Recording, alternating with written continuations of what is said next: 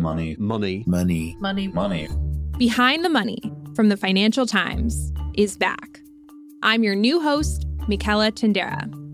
We'll be bringing you more stories about business, money, and power.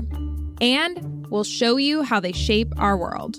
I think what this does is it undermines consumers' trust in corporations. You know, that was a holy smoke moment, that's for sure. Oh my goodness, what's going on here? We'll tell you the stories behind one of the most controversial businesses in cryptocurrency. It's a massive phenomenon in the crypto world. Regulators are worried about it and other stable coins.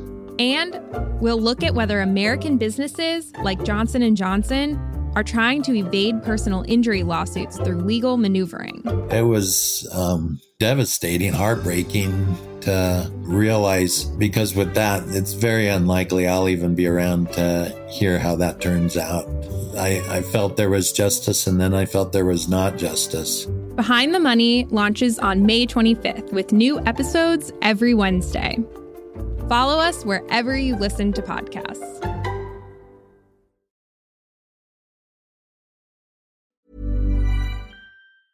Hi, this is Janice Torres from Yo Quiero Dinero. From a local business to a global corporation, partnering with Bank of America gives your operation access to exclusive digital tools, award-winning insights, and business solutions so powerful, you'll make every move matter. Visit bankofamerica.com/banking for business to learn more. What would you like the power to do? Bank of America, N.A. Copyright 2024.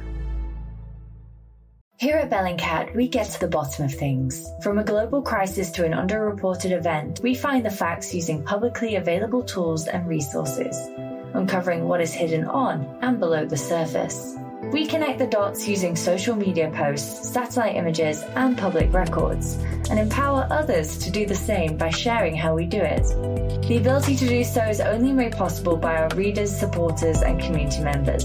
Care to join us? Learn how at bellingcat.com.